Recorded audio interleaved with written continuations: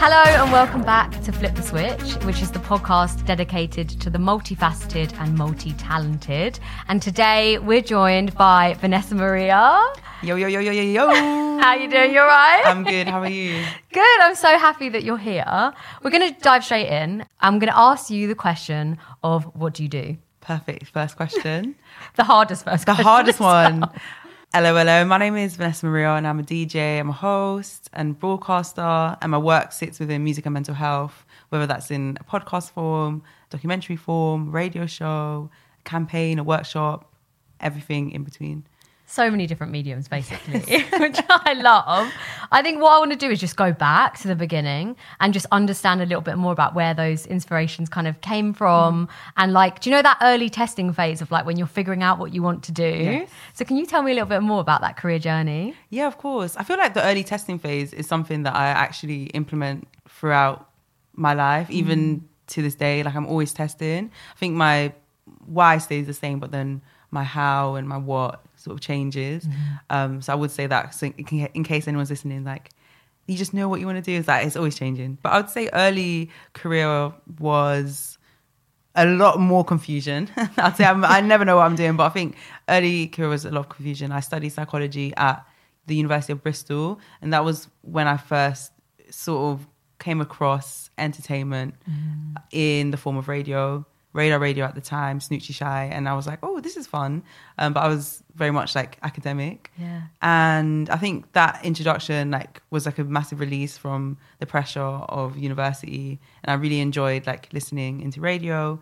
And from that, I kind of like stumbled into like my university radio. And very quickly on, I went onto like the BBC and then Sony and then freelance. But basically that was the start, I think, finding pirate radio and falling in love with like music and like presenting in your authentic voice. It was so great, like find amazing DJs out of the woodworks that were up and coming from pirate radio. Yeah. And like radio for you has been a big part of your career. Yeah. From day, basically. Yeah, I've really enjoyed it. Like I've always enjoyed how free you could be, especially on like an FM station or just an online station where there's like less restrictions and you can like just do your own thing, and I really like that. Well, that's the difference with commercial, isn't Yeah. it? Like commercial is stricter, but I guess you reach more people. It's such a balance, right? Exactly. And you've done a real mix of that, which is amazing across the career. And then in terms of DJing as well, that also came at uni, right? Yeah, it came a little bit later on. So it came towards the end of university, and I started working at my uni as a mental health representative. But the janitor at the time was a bad boy vinyl DJ, and Andrew, big up Andrew, oh, love him. So like, you know how universities have like DJ societies, that sort of thing. And he was just like, listen, I saw him and we just started talking about music, and I was just like, I really want to learn how to DJ. And he was like, what? Like, I've got the keys to everything. He's like, I'll set it up in my lunch break. Yeah. And like, I'll teach you how to DJ and like use the DJ sock equipment. Oh my God, I love it. Sort of thing. So then, I was meant to be in like meetings and stuff, but I'd just be like in a cupboard with Andrew, like DJing. Instead of going to a lecture. I would. I can't lie. I can say this like very like firmly now. I've never done any of my full-time jobs properly. Like, and I honestly think that's why I've like managed to thrive. Yeah, it's the passions though, right? That you just like, you want to do it, and like, do you know when you love something, that's all you think about, and like you just can't switch it off. And was music always that one thing that you just absolutely loved and leaned into? I think I love so many things, and I think I've just always been.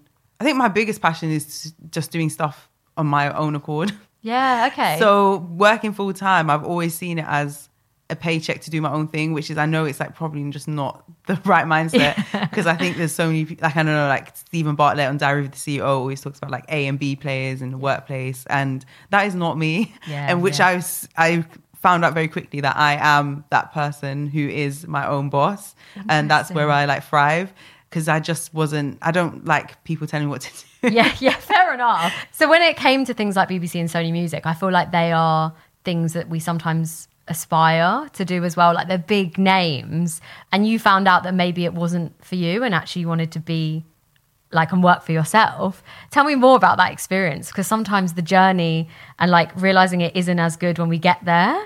Yeah, definitely. I think it started earlier when I was a mental health representative at the University of Bristol. I just realized that the rigid structure was just not for me, and I couldn't express myself like creatively.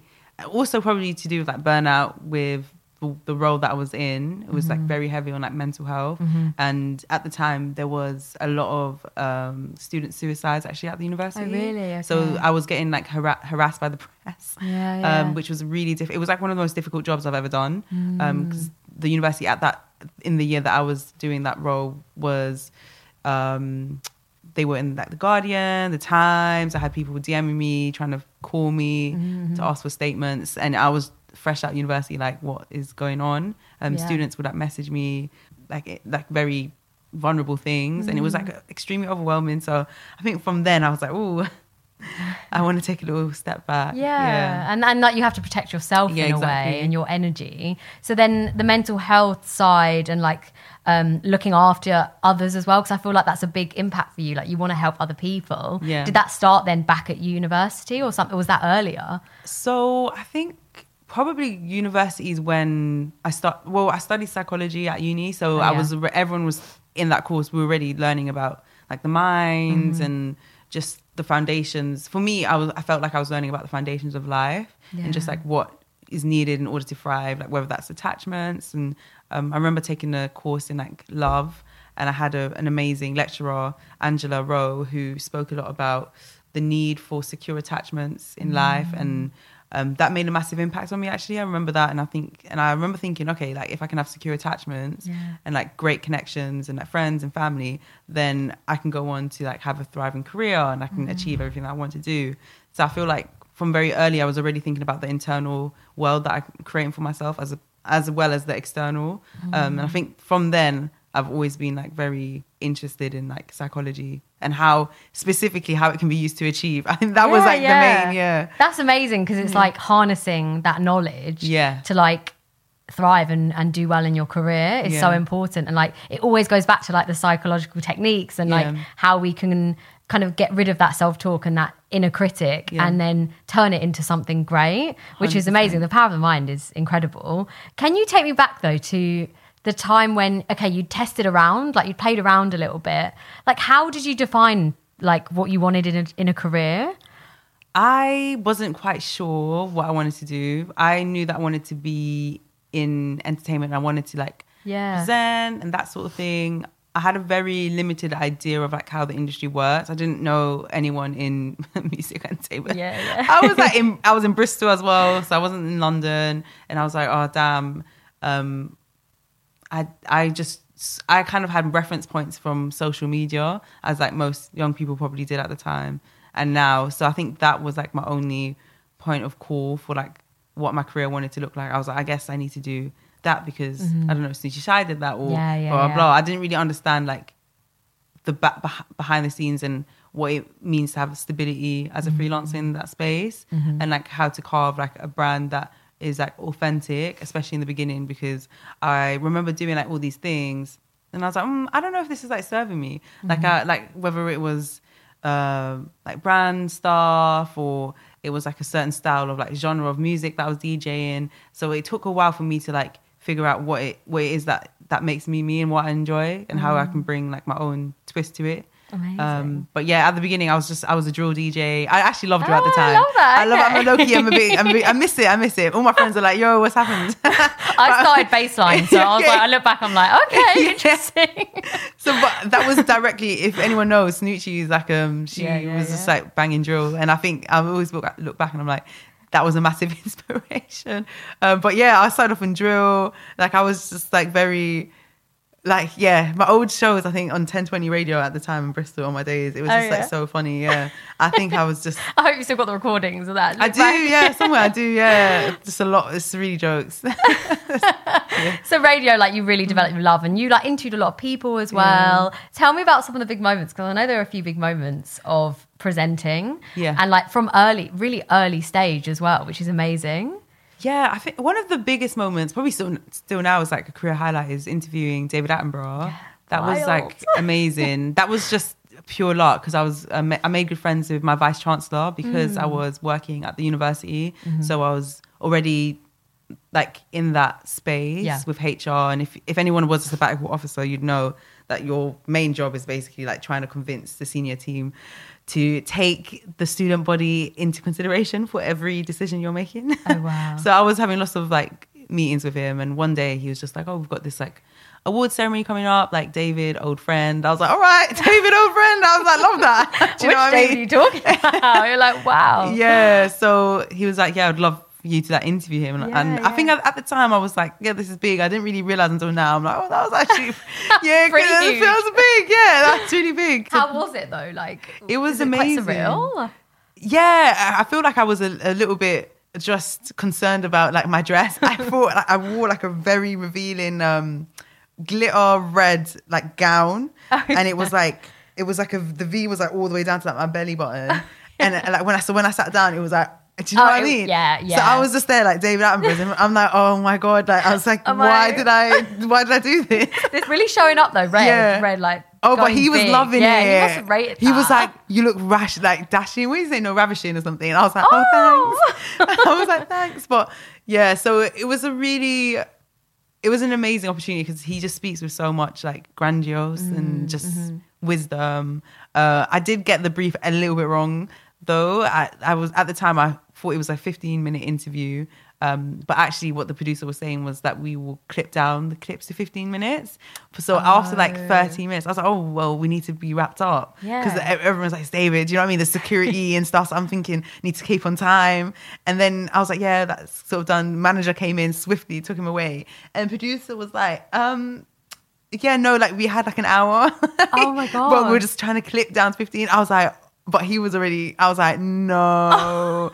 Yeah, I was like, like, to be fair though, that's like, it's good. You did like short and sweet, and sometimes, do you know, when it carries on for too long, then you can lose the meaning. Yeah. But like, you got in a good conversation then for 15? Yeah, it was. I mean, it was just so funny. I was like 20. I didn't know what was going on. I was just like, I got my pick with David. Yeah, that's exactly. what I wanted. Yeah. Do you know what I mean? At the end of the day. Career highlight. Yeah. Done at 20. I got my little one-on-one. That Like, that's it. But I did, like, looking back now, I'm like, oh, that's so funny. I was just... I was somewhere else with the fairies. But it's great though, because it's like you learn as you go, don't you? Like presenting, DJing. Sometimes those things, like you get a bit flustered in the moment or whatever, like it helps you for the next time. Yes. How have you learned to kind of like hone your craft in a way? Because I feel like, especially now, like we're seeing it's so much saturation, especially with DJing and also presenting, even like TikTokers, and it's like a lot more accessible to get in, whether it be radio, or whatever. How have you found to kind of hone that craft and also lean into your personal brand? I think the main thing is understanding what your like vision is, like knowing yourself. I think that's like comes down to it really, and like understanding where you want to go. And you need to understand where you want to go, you need to know where you're at and accept where you're at as well. I think for a long time in my career, for a long period, I really wanted to be somewhere else. Like I always wanted to be like over there. So then it was hard for me to like move forward because I couldn't accept that in order to like get there, I had to be like, okay, where's my A to get to B? I was just like, where's B? Where's B? Where's B? You know? Running. Yeah. And it's like, bro, like if someone tells you to turn left, but you don't even know where you're starting, you're obviously going to get lost. Yeah. So I think accepting where you're at, knowing your A point, understanding your vision, and being very mindful about like what you want to do as opposed to what other people are doing. Like ultimately it's your life and it's your career, and you want to be talking from a point of like passion, from a point of knowledge, and also from a perspective where like you actually are enjoying that process and you're not thinking, oh gosh, this is a bit long, or like you're actually researching in the areas that you want to exist in, because that's something that is meaningful to you. And I think it comes across for people, especially for DJing. It definitely shines through for like different genres, like people who are like Nia and like jungle, like she's a junglist, like it's like through and through, like you can't deny that. And she was going to raves at a very young age, and she's been part of that scene. So I think you just have to find that what it is for you. It's like doing the inner work though, isn't it? Yeah. And I feel like we are quick to just be like, well, they've done that and then they've done that, I just want to get there and like jump to that moment. But actually like the best part is the journey and like the growth that you like the things going wrong that, 100%. you know, like, because you can't control everything, can you? No. Yeah, you really can't. No. And actually, like, I really enjoy that when things have just like a bit of a challenge, like something's not working when you arrive to DJ and you're right, okay, like we've got to like keep our cool here. And like times, do you know, like when your USB doesn't work, like glad I brought that second one. Like it's all about like those moments that define you. So I think it's time to flip the switch. Are you ready? Let's go. Let's do it.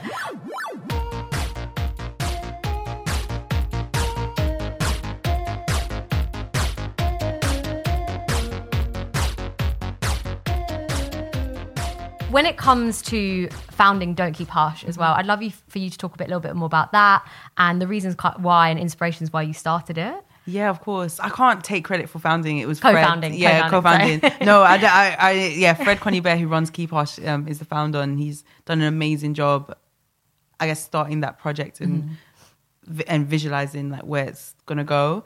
But I think the main premise of Don't Keep Hush is to talk about mental health through music and for the community that often is most affected, like in terms of their well-being, but often there isn't spaces for us to really like discuss outside of traditional smoking areas and clubs. I think that's the classic where people start talking, you're connecting, and it's like, why are we not having those conversations outside of those spaces? So I think that was like the main thing, and also from both of our personal like struggles and like talking with other artists, musicians, promoters, music industry professionals who are all seemingly feeling the same but are feeling quite isolated in that crisis. And I think there was a point where we were like, why are we all struggling silently when we can just come together and like have more of a sense of community and hold space for each other when we all relate, do you know what I mean? So it's like you're all thinking the same thing but not talking about it. And there's a massive like impact on like group work, and like sometimes you have the answers but you need someone to reflect those back to you in order to find them internally. So I think there's so much strength in vulnerability when it comes to like connecting with others in a very like transparent way. That's what I found anyway. Yeah, definitely. I'd have times where a lot of things going on that I couldn't speak up about, whereas now I feel a bit more comfortable to speak up about experiences. I feel like people are more inclined to share like their struggles on an individual basis. But I would say that from when I started, the main difference that I've seen is that certain mental health conditions have become acceptable and some still don't feel as acceptable to speak about. For example, depression and anxiety are things that people are very or more comfortable in like discussing, and it feels like, oh, that's like palatable mental health, as opposed to like schizophrenia or some other like more severe conditions or mental health conditions that maybe like we don't have the language to discuss.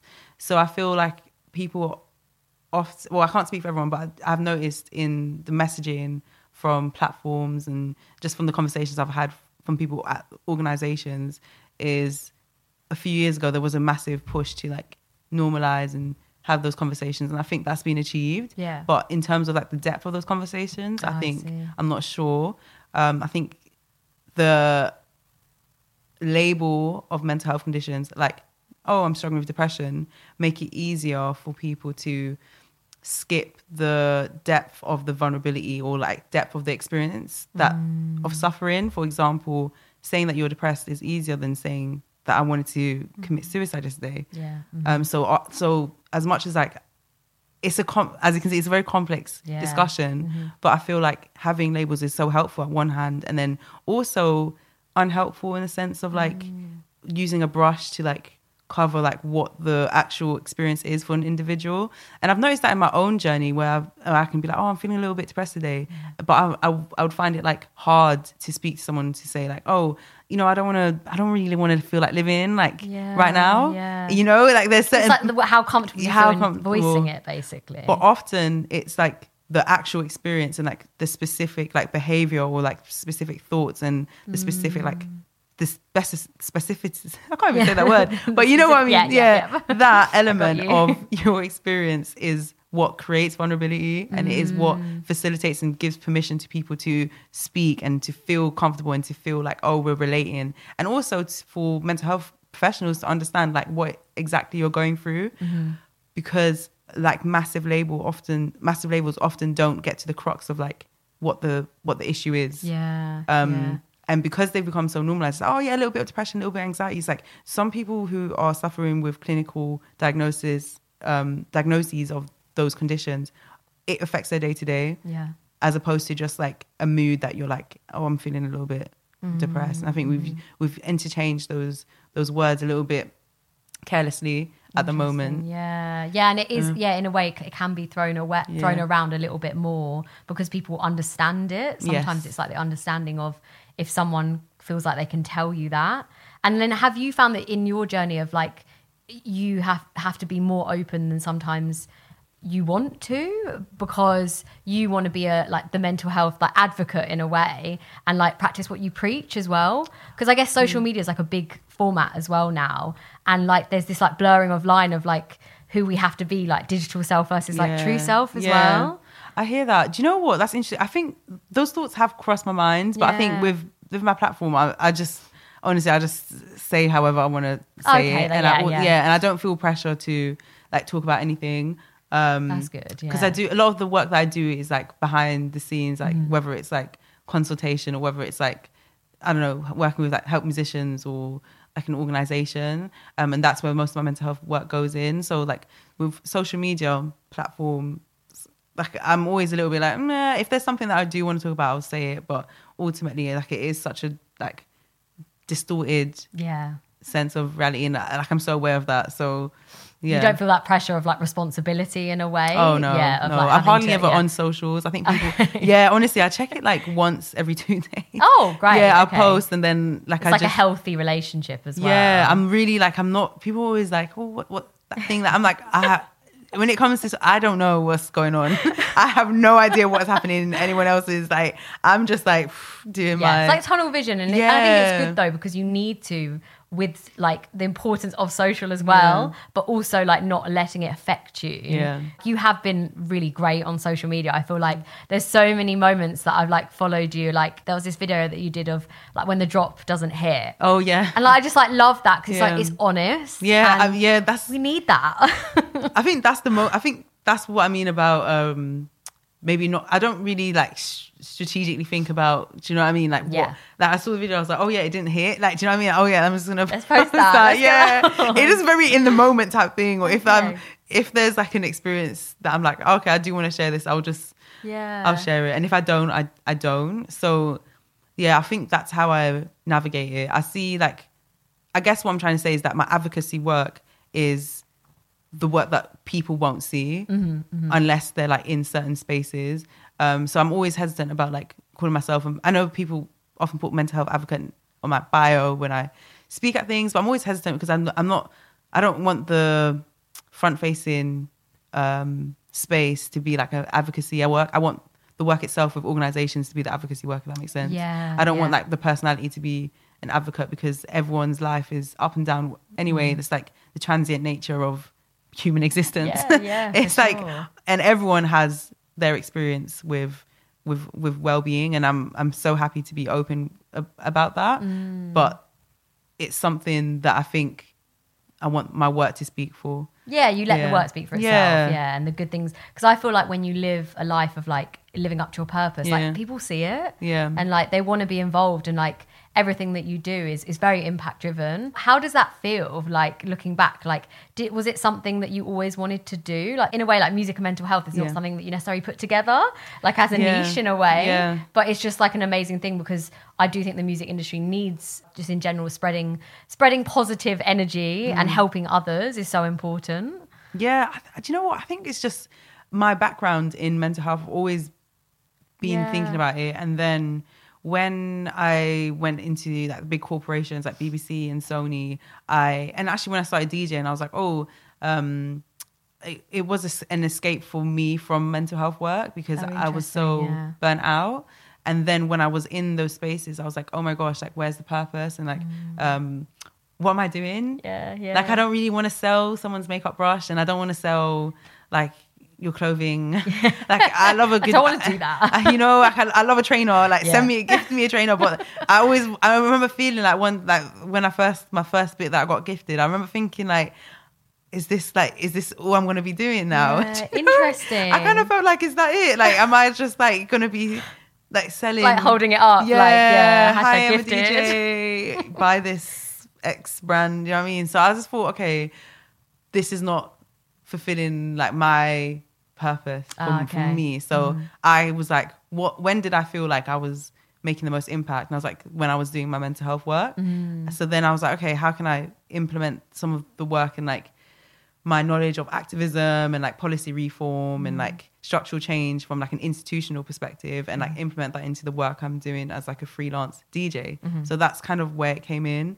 And that's sort of like naturally how I like reached out to certain organizations because of the role I was in. I was already doing that kind of work. So it came natural to me. Yeah. And I understand like what policy means, and I understand like the importance of like some of the unsexy work that people do behind the cameras, which is like actually looking at what a culture is in a company and thinking about how we can change certain like policies in order to like implement a better like workplace life. And like some of that work is like some of the most impactful things that you can do, and it's some of the most boring heavy loaded, like it can be super taxing, can't it? Super taxing. Like it's just so not your idea of an activist like running around holding up signs, which is like part of it. And I think that was the biggest lesson that I learned working for the university, was that you need to be able to do both. You need to be able to have like be an activist and be visible and be outside, but you also need to be able to talk the language of like reform and think about some of the changes that you can make that will have an impact like after you're gone. 100. It's so true, because I was in diversity and equity and inclusion work and like workshops, but also like strategy for corporate clients, and some of the conversations are so heavy, but they're so necessary. And like you don't see any like change like straight away. Like it can take years to see the change, but you've got to do it. You have to. But it can actually really, I found it really affected me. And just the conversation sometimes can be quite triggering as well. And it's like, one thing I did want to talk to you about is like balancing it all. And like learning to, I guess, not switch it on and off, but like also like protect yourself in a way with everything that you're doing. You have to. And I think that's why I always talk about the two sides, because that is a form of balance. Because you get very burnt out if you're outside and like you're screaming, shouting, and I guess made that analogy also for like an online perspective. Like speaking about it online consistently can also be draining. Just being like a front-facing person in general is like hard work. So having like work that you don't need to scream and shout about is a space that I really cherish, because I'm like, okay, this is, in a way it's selfish as well, because I'm doing it for myself, but it's also something that I know that I'm doing the work and it feels good. And I completely hear what you're saying in terms of like the triggering element of any sort of progress in space. Progress in space, equity is a conversation that is difficult. And one of the things that I really like now believe, which maybe before when I was like trying to like change things, I didn't believe so much, but it's the idea of like data and how powerful data is. It sounds so unsexy, though, doesn't it? So but data is the best. Data is so important. And I think data is something that is, number one, it's an objective. So when you have a number, people are like, okay, cool, they take you seriously. If you're talking to government structures and bodies, you need data. And you need like shock factor sometimes. Do you know, so like I'm an investor and like the amount of money is like 0.5% go to like people of color, for example. And it's just like, if you say that then to a team and like a VC team, they're like, yeah, we actually really need to do something about this. Like rather than just being like, well, we need to invest in more women or whatever it is. Like you have to go in with that shock factor sometimes. And I know it's terrible, but like that's the facts. Like you got to speak them when they need to be spoken. Exactly. Completely. You get it. You know, like it's so important. And data in all senses, like it's so important. And it's also something that I know Jaguar does really well with the yeah. gender report that came out in, I think, 2022. That had like a massive impact. And I think the idea of like reports and DJs like moving into that space is like so empowering. Yeah. And it's also extremely, it's smart. It's like, this is the work that needs to be done. Like, you can be online, and that's also a very important role. And we need figures, and we need, I guess, influencers to speak on those things. And then you also need like the stats and statistics for then companies to be like, oh, like, yeah, that's bad. Like, and like the practicals, because like she has like the rider document, isn't it? Yeah. It's like all those things, like you're literally giving it to them. It's like, what else you now have to like do the work in a way.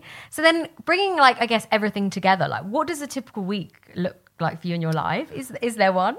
No, there isn't. It's so different. Oh my gosh. But I mostly spend time at the Cube, which is like a members music professional space with work. Like, it's like you can work there and you can go into the studio. So if I'm not somewhere like doing something like this or speaking, I have a bass. Yeah. So that's quite nice. Yeah, like routine. Yeah, routine. So I go there. But I think every day is different. So if I don't have any like sort of like engagements or whatever, I'll be in the Cube, which is like Canary Wharf. It's really nice, and I just like work from there. Then I can like practice, go into the studios, take my meetings, and do my thing. But yeah, I think every week is so different. It's just so different. It's so different. I know, depending on what's hard, going on. Yeah, it's hard. It is hard. And things just pop up.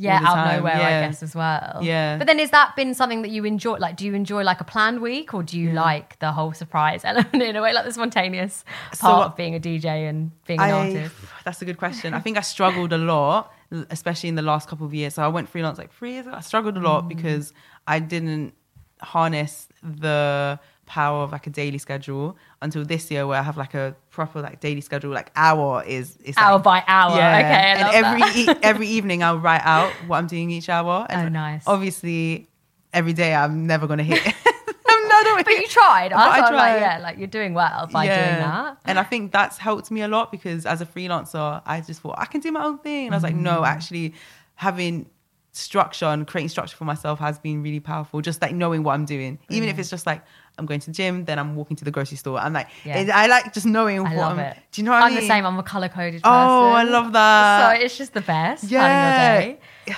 And also, it's okay if you don't get it done. But I'm like, I gave it a good go. Like, even if like 60% got done, like fine. Like, we can wait until tomorrow for the next bit. 60%, you're like talking about language. It's a good base, isn't it? Do you know what? On the whole numbers and data, I was gonna say, I wish that was something that I wish I knew earlier on, and like how important numbers are in a degree. Because when I say data, I talk about like activism, but also data in terms of like, okay, what like social media and like how the percentage of like engagement and just understanding that language, not as a pressure point, but more so as a way for you to understand what your leverage is in certain spaces, because these are understanding like music business, understanding the business side of things is going to help you, and business a lot is driven by data.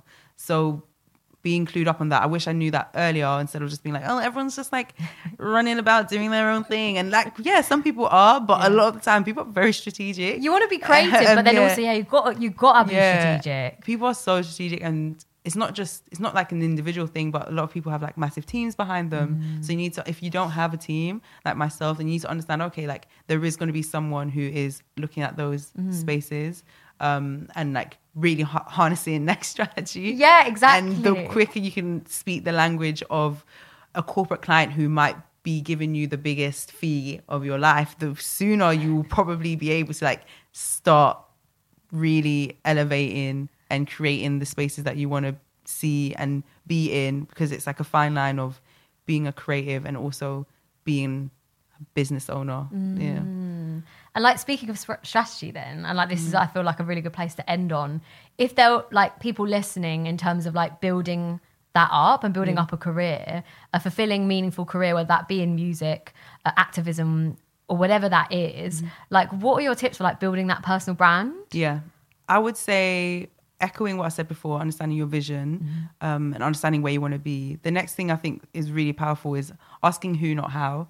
Don't ask yourself how you're going to do a million things, because as you said, like number one, it's taxing to be a content creator, a musician, a social media manager, an agent. Who can do the work at a better level than you, and who can you bring in, and what your resources are? So number one, accept where you're at, and then ask who you can bring in. And sometimes at the beginning, that's your friends. Your friend might have an interest in video production. Your friend might be interested in business. You might have friends that you didn't think could be helpful for your creative career. But actually, if someone's like working in finance, or someone's in a corporate space, they understand like structure. They understand conversations that clients who you might want to work with in a creative way that own brands will be extremely valuable. So asking who is probably the biggest thing I can say that's like helped me, because you can't do everything yourself, and there is someone who's smarter, better, more talented in absolutely every area. And you want them on side. Yeah, you want them in, and you can learn from everyone, you know? Like mentorship is so important. Like one of a previous guests said, like, they walk so you could run. And it's so true. Like there's so much out there like that you can harness to speed up that career journey. Because otherwise you're fighting on your own, aren't you? 100%. Which is great. And that's a really lovely place to end. I feel like that's amazing and like super helpful for people out there trying to grow, because we cannot do it by ourselves. But also being a multi-hyphenate, I feel like you do want to do it all, don't you? I think there's a power in knowing how to do all the roles or all the things that you need on your team. And then once you know what it is that you need, you can then bring someone in, because you actually need to have an understanding of what that team member is. And ultimately, yes, it starts with you being able to do everything. So that's probably a better way to phrase it. Understand what you need to do. Understand how to be your own manager. Understand how to be your own agent. Understand how to be your own social media manager first, so you can understand the skill sets that you need to like bring in the future. Because ultimately, like, elevation comes from scaling and having a bigger, better business. Yeah, it's so true. And you need the knowledge, because like even with agents, like you need that understanding of what they're going to do for you, and also not losing the sight of the vision and that bigger purpose out there, because you don't want that to change. So really wise words. We need that. And then you also know when someone's not doing a good job. You get, it's energy as well, because you've done it before. You've been doing it, so you're like, oh wait, hold on, like I actually know how to do this. You can't bamboozle me. Yeah, exactly. You know what's going on here. But thank you so much. Socials, tell me where we can find you. I know you said you do post some great stuff, so thank you. We want to hear, how can we get in touch basically and follow you? Nessa Maria on everything, actually. Nessa Maria on TikTok, Instagram, Twitter, amazing. LinkedIn. You're on LinkedIn now. I'm a LinkedIn galley. That's where you can find me. You can tell I'm old. No, I'm not old. I feel like LinkedIn is the grown space. I agree. 2024 is LinkedIn era. Yes, it's giving good energy. I love LinkedIn. I think people bash it, but listen. I agree. Great. I'm an entrepreneur and like investor, and like, you know what? I love it. I nerd out in it. Yeah.